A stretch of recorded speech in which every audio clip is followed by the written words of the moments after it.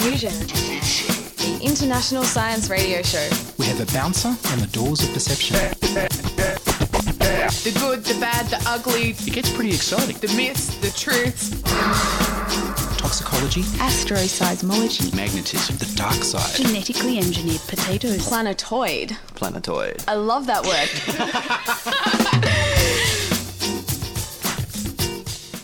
Hello and welcome to Diffusion. Listen to amazing and bizarre science infuse into your brain. I'm Ian Wolfe, and on this edition, we'll feature World TB Day and nanophotonics. But first, Kate Barnard talks to students on vacation at CSIRO. As Homer Simpson famously asked, "Donuts, is there anything they can't do?" CSIRO has recently built a floating donut to help guide people to their meeting rooms. Why? Well, it's just one of the projects that was part of CSIRO's Vacation Scholarship Program.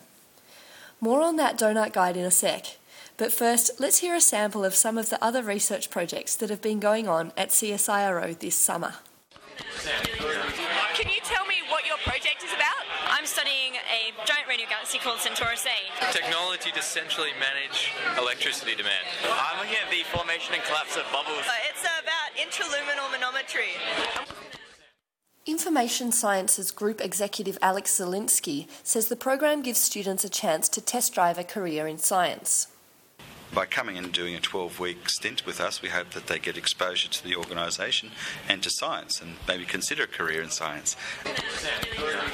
My project's about detecting sarcasm in text. The autonomous catamaran travels around the water by itself.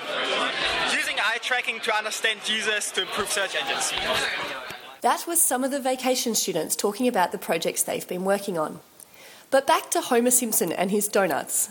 Avionics engineering student Brian Huang has designed a donut-shaped blimp to guide people around buildings. I asked Brian what I'm likely to see if I turn up at CSIRO reception in Queensland. So it's actually a donut-shaped blimp because we wanted to try something different and unconventional. So if you can just imagine a donut-shaped balloon, that's kind of what will be at reception. And for example, if you need to, if you're here for a meeting, you go up to reception and should be able to put that room number into the blimp, and the blimp will be able to take you to that place. So I rock up at reception and there's a donut floating there, and it's going to take me to my meeting room. That's right. That's the intention once this is finished. And so why would you go for a donut shape? Do you like donuts yourself? Actually, not really, to be honest. No, we went for a donut shape because we wanted something that offered better maneuverability. If you could imagine, the regular blimp shape is kind of like a rugby ball shape, elongated. It wouldn't be very maneuverable within narrow corridors, fitting through doors, doing sharp turns. And with the donut, it's actually quite slim and small, and it's actually able to do these things. Okay, so how does it actually move around? Okay, so it has 3 propellers mounted in, if you can imagine, the hollow point of that donut. And there's 2 front-facing ones, which allows it to go forwards and backwards and turn left and right. And also a vertical mounted propeller, which gives it its height control, so it can maintain a certain height above the ground. So you've got some propellers pushing it forwards and backwards and up and down. How does it actually know where to go? Like, has it got a little video camera on it or something? Currently, it has a couple of infrared ranging sensors. So it has one facing forward and one facing down. And these sensors allows it to know whether it's going to hit the ground if it's getting too close, or whether there's a wall in front of it and it needs to avoid that. Now, the next step would be utilizing something called the Wireless Sensor Network at CSIRO. What's a wireless sensor network? Okay, so a lot of these little static nodes, right? So basically, if you think a little chip, and they're scattered around the building, and each of these chips knows exactly where they are. And they can communicate with a very similar chip that is on the blimp itself. So, for example, once the blimp approaches one of these little nodes, then that node would be able to tell the blimp where the blimp is. And then it'd be able to travel from node to node and be able to find its way to, say the kitchen or a meeting room, something like that. Why would you want to have a donut blimp to guide you? Why wouldn't you just want to, surely a map would do, or what about a person? Yeah, it's kind of like a proof of concept project, so this may not be, better than giving them a map, even though I don't think maps are really good. But the technology used on board this blimp is a basis for, any kind of navigation that can be used in the future. So it's kind of proving that this is possible, and like using this technology works for these kinds of applications. And from donut blimps to Twitter, Cassie Hill spent the summer working out who's tweeting who and finding communities among Twitter users. A community is a grouping of people where they interact more with people in their group or community than they do with people outside of that. The Twitter data that I had was taken at the time of the election, so people who have been tweeting anything to do with the election, they were the ones collected. So this is the 2010 national election? Yes.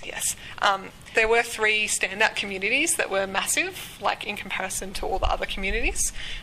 In the middle of the biggest one was Julia Gillard. Also, Kevin Rudd was one of the super communities, and Malcolm Turnbull as well. So there's sort of just one node in this community, but then everyone can get grouped to them. All right, so you've got all this Twitter data. How did you find the communities within all this data? Okay, so I researched an algorithm. An algorithm is just a piece of computing code that performs a specific task. So this algorithm takes in a network, which is all the people and all their tweet links or all their following links or whatever I'm analysing. So it takes that in and it runs its process, goes through all the nodes and decides which ones are more similar based on their links and who they talk to. So if someone's in Julia Gillard's community, that means they've tweeted her, or not even her, just other people in her community. So they've been more involved in tweeting people in that community than they have in, say, Kevin Rudd's community. So why would we want to know about communities in Twitter?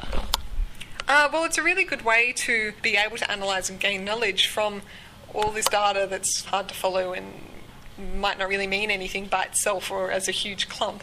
You can analyse and be able to understand how some important person, say Julia Gillard, in the middle of this huge community, how she influences the people and how they influence her and how the communication can flow around them. Yeah, so we can get information about maybe what people are interested in, what they like, what sort of things they support, I think things like that. That was Cassie Hill talking about her project detecting communities in Twitter. And finally to a project where mathematicians are helping doctors prevent breast cancer. Tarek El-Jindi worked on a computer program to automatically analyse mammograms. I started by asking him why this is an important area to work on.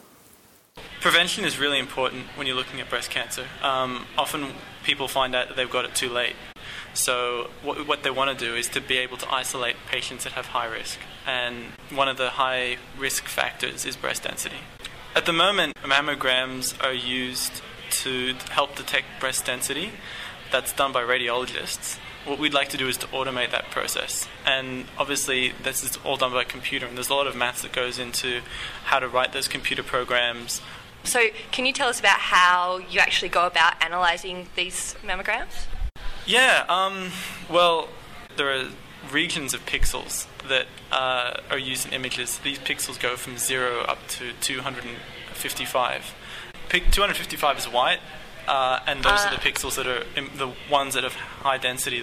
That's what we're looking for. So it's about the colour of the pixel or the shade. The intensity, yeah. So what we want to do is the different mammograms have different intensity ranges based on the machinery that was used. So it's not simple enough to say, oh, above this intensity this is dense, and below it is not dense.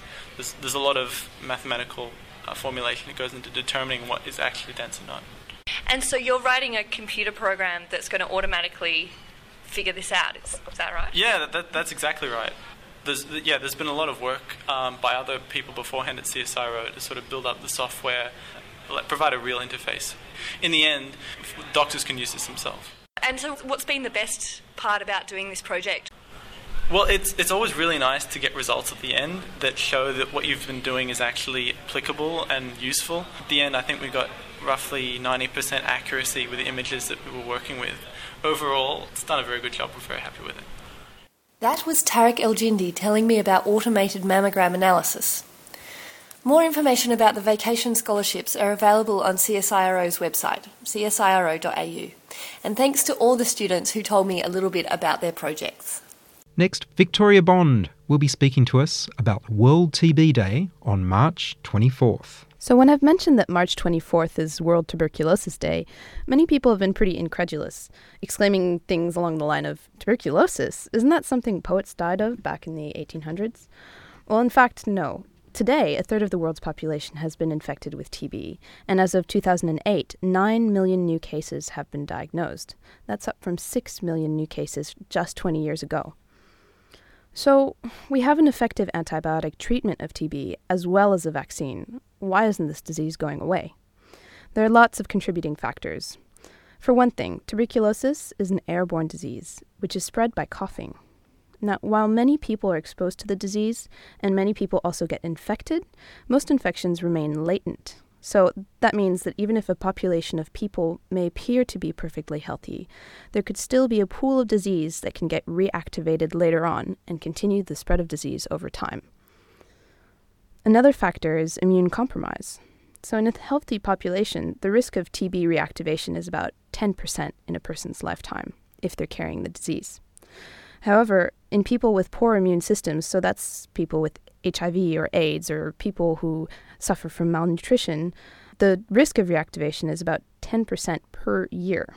So this means essentially that these people who are immune compromised are more likely to both have active TB and spread the disease. And let's not forget the problem of TB treatment. To effectively treat tuberculosis, a person has to take roughly 2 to 4 drugs every day without fail for at least 6 months. Sometimes treatments can go for as long as 24 months. Now, these drugs are notoriously unpleasant to take. They boast a wide range of side effects, and if you skip a couple, you can have bacteria that becomes resistant and even more difficult to treat. Perhaps you've heard of multi-drug-resistant tuberculosis. This is a direct result of people failing to take their TB medication consistently. Finally, even the diagnosis of tuberculosis is extremely difficult. The bacteria is finicky, and it grows very slowly in laboratories. So a definitive diagnosis of tuberculosis can take up to 6 weeks. There are plenty of other factors that are contributing to the TB epidemic, such as continued underinvestment in healthcare and discrimination within hospitals and clinics against people likely to have TB, such as foreign immigrants and the homeless. So around the world today, what is the impact of TB? Roughly 2 million deaths are attributed to TB each year around the world. And in developing countries, especially those with a high incidence of HIV, tuberculosis is among the leading cause of death. This is particularly so in children whose immune systems have not fully formed yet, and in whom the diagnosis can be especially difficult. Just to give you an idea, roughly 20 to 50% of children who share a household with someone infected with active TB become themselves infected, and TB acquired during childhood can have some devastating long-term effects, such as blindness or deafness. That's because even though TB is a drug that affects lungs primarily, it can actually spread to any tissue, ligaments, bones, blood, brain. And many children get meningitis, which is an infection of the brain from tuberculosis, which can cause long-standing neurological deficits. So that's pretty much a nutshell of why TB is still relevant today as opposed to the 1800s, and why we should be celebrating World TB Day and thinking hard about its impact on the world today. Thank you, Victoria. How would you know if you had TB in the Western world? In the Western world? Well, there's a big difference between TB in the developing world and TB in the Western world. TB in the Western world is much rarer, obviously, and so the biggest tip-off to someone having tuberculosis would probably be risk factors. I'm talking, time spent in prison, time spent in homeless shelters, and of course you've got the classic symptoms of wasting and coughing and malaise and fevers, but really it would be the exposure. Right, so it's where they've been gives you an indication of what's causing these symptoms. Precisely, and that's why when we do find someone who has tuberculosis in a country such as Australia, for instance, we do go back and do contact tracing. So we contact all of the people that they live with and perhaps even the people that they've worked with and test them for tuberculosis. And tuberculosis, it's a bacterium. That's right. So it's antibiotics. Antibiotics, yeah. Are one of the main treatments you're talking about there. Yeah. Right. And what are the other ones? What else do you have to do in addition to killing the bug? Well, that's the main thing, really, but it's just that it's a very slow-growing bacteria. So in order to kill it, you need to be taking medication for a long time. And that's 4 different medications for at least 2 months, and then 2 more medications for 6 months. So it's not excessively complicated to treat TB, but it's just, if you think about it from an individual level, it's very difficult to take a drug, let alone 4 drugs consistently for any period of time, especially if that drug is making you sick. That's really the main problem to treating TB. Is it the drugs make you feel sicker, so you want to stop them? Precisely. And, after a few, maybe even as soon as 2 months, you're feeling better. So why take these drugs for another 4 months? It's hard to see the long-term effects of discontinuing your drug course early, which of course will be development of a drug-resistant tuberculosis and probably reactivation. So the message is, trust your doctor, take your medicine or you'll get sick again. Please take your medicine or you'll make people very sick with a bacteria that we can no longer treat. So one last thing about World TB Day. Maybe some of our listeners are wondering, why March 24th? There's a pretty good story, actually, behind the discovery of TB. This physician, Robert Koch, he actually demonstrated that the bacterium Mycobacterium tuberculosis caused tuberculosis on March 24th, 1882. And this was one of the first times that someone had shown... It's one of the first times that someone had shown that a bacteria caused a disease in humans. And he was frightfully thorough. He was considered so innovative and inspirational that he was actually presented with the Nobel Prize in Physiology and Medicine in 1905. And what he did is he brought in essentially his whole laboratory to this talk. He brought in microscopes and cultures, tissue samples. He showed from tissue samples of guinea pigs that he had infected with caseating granulomas, with the cheesy stuff that you find in the lungs of people infected with TB. He put those in guinea pigs and made them sick, and then showed that it was the same bacteria in both humans and guinea pigs, etc. And he actually encouraged his audience to check the findings themselves. So this went down in history as one of the most inspirational talks in medicine ever. And basically, he was championed the father of bacteriology. So his name again? Robert Koch. Robert Koch, father of bacteriology. You can find out more about World TB Day on March 24th by going to www.stoptb.org. You're listening to Diffusion Science Radio. Diffusion at 2SER.com. Brought to you across Australia on the Community Radio Network. Into Sydney on 2SER and over the internet on www.diffusionradio.com. Subscribe now. Professor Jeff Smith from the School of Physics and Advanced Materials in the Faculty of Science at the University of Technology, Sydney, spoke to me about nanophotonics and environmental energy flow. Photonics is using photons, that is, the elementary particles of light or light waves, and it's the technology that exploits that. So there's an enormous range of modern technology in medicine and energy and vision and so on that uses photonics, and increasing now the NBN is the thing there of communications. And nanostructures are basically things that are around 10 to the minus 9 metres, so they're barely bigger than atoms. Yeah, well, 1 nanometre is, as you say, 10 to the minus 9. The basic structures we deal with in this game are typically a few nanometres up to 100, but our energy work sometimes goes well beyond that into micron scale, and you can even put nanostructures on little micron particles, which are more commonly used in, but we use all sorts of particles. Why is nanotechnology so important in dealing with environmental flows? Well, the energy flows in the environment are quite complicated, and they involve light and solar heat and thermal radiation and ultraviolet, and they vary in the time of day, they vary in the season, and they vary as the sky goes from clear to semi-cloudy to overcast. So there's an enormous range of conditions, and if you want to handle that radiation either for keeping a building and people comfortable or for generating energy from solar energy, then nearly all the technologies we need mean we have to harmonise our response to what we want to do, which may be a technology or maybe just the human response to those flows. And so what nanotechnology does, it can allow you to more precisely, or in low-cost ways, in large scale, in mass production, if you like, and that's where we focused our efforts, to control or harmonise with the natural energy flows in whichever way you want to produce more energy or stop buildings getting hotter or colder, all those sorts of things, and also for human response directly with the eye, so you can deal with all these things.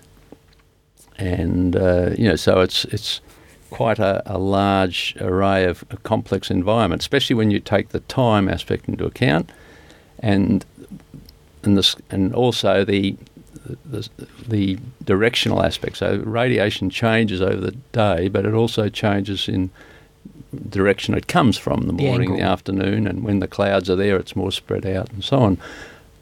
And nano can deal with directional effects as well as what we call spectral, that is the colour effects. And while we're on the subject of nature, this nanostructures have evolved in nature largely because that is the best way of going about dealing with all these things. As the environment changes in various ways, living matter and life forms have evolved to, in fact, they've got more complex and more diverse. And that's one of the intrinsic features of nano materials, is that they there's enormous, almost infinite diversity you can come up with. And one of the key problems at the moment is knowing, because a lot of this is new technology, is it safe?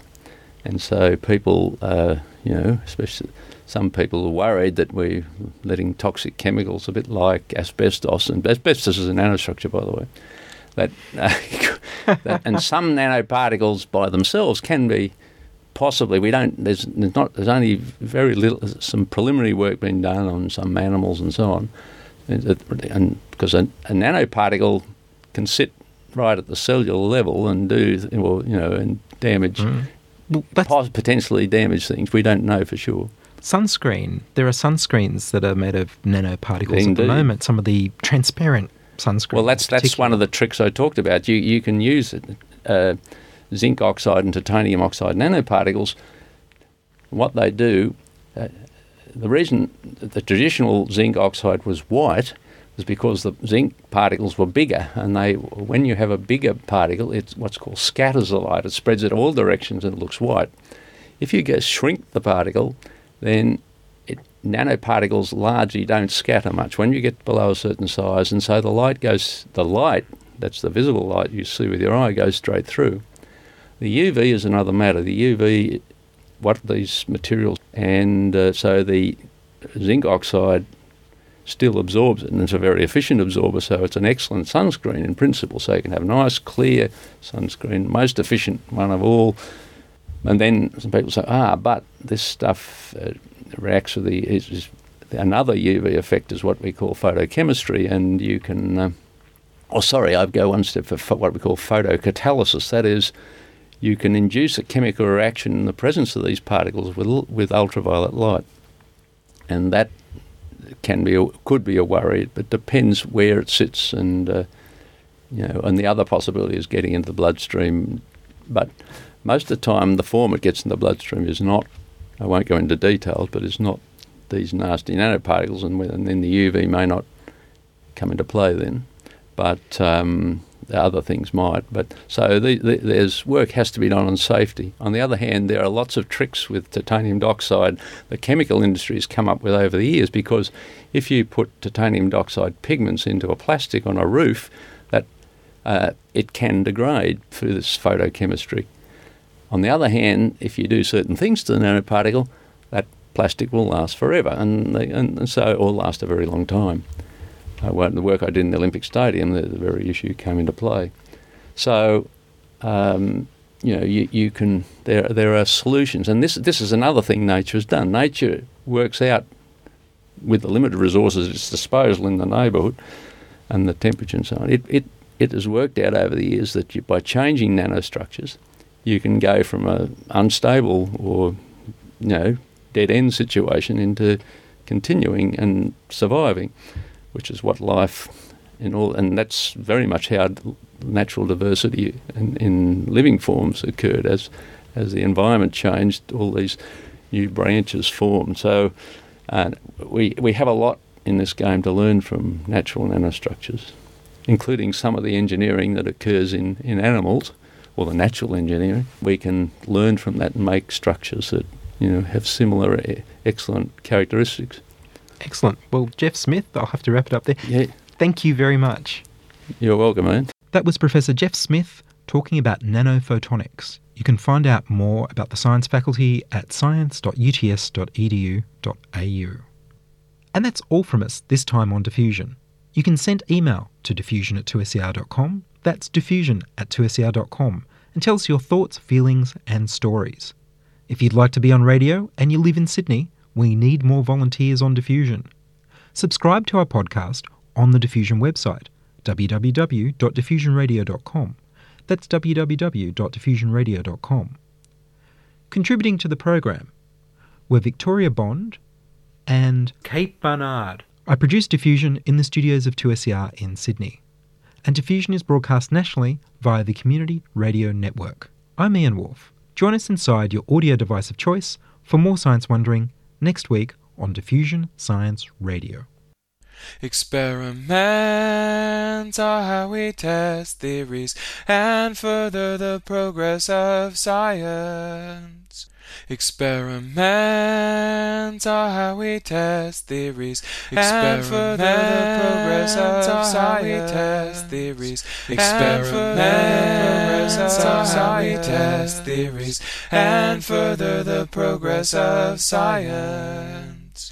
Experiments are how we test theories and further the progress of science. Progressive science. There are many theories to compare. Experiments help us find the best one. There are many theories to compare. Experiments help us find the best one. That was Derek Muller.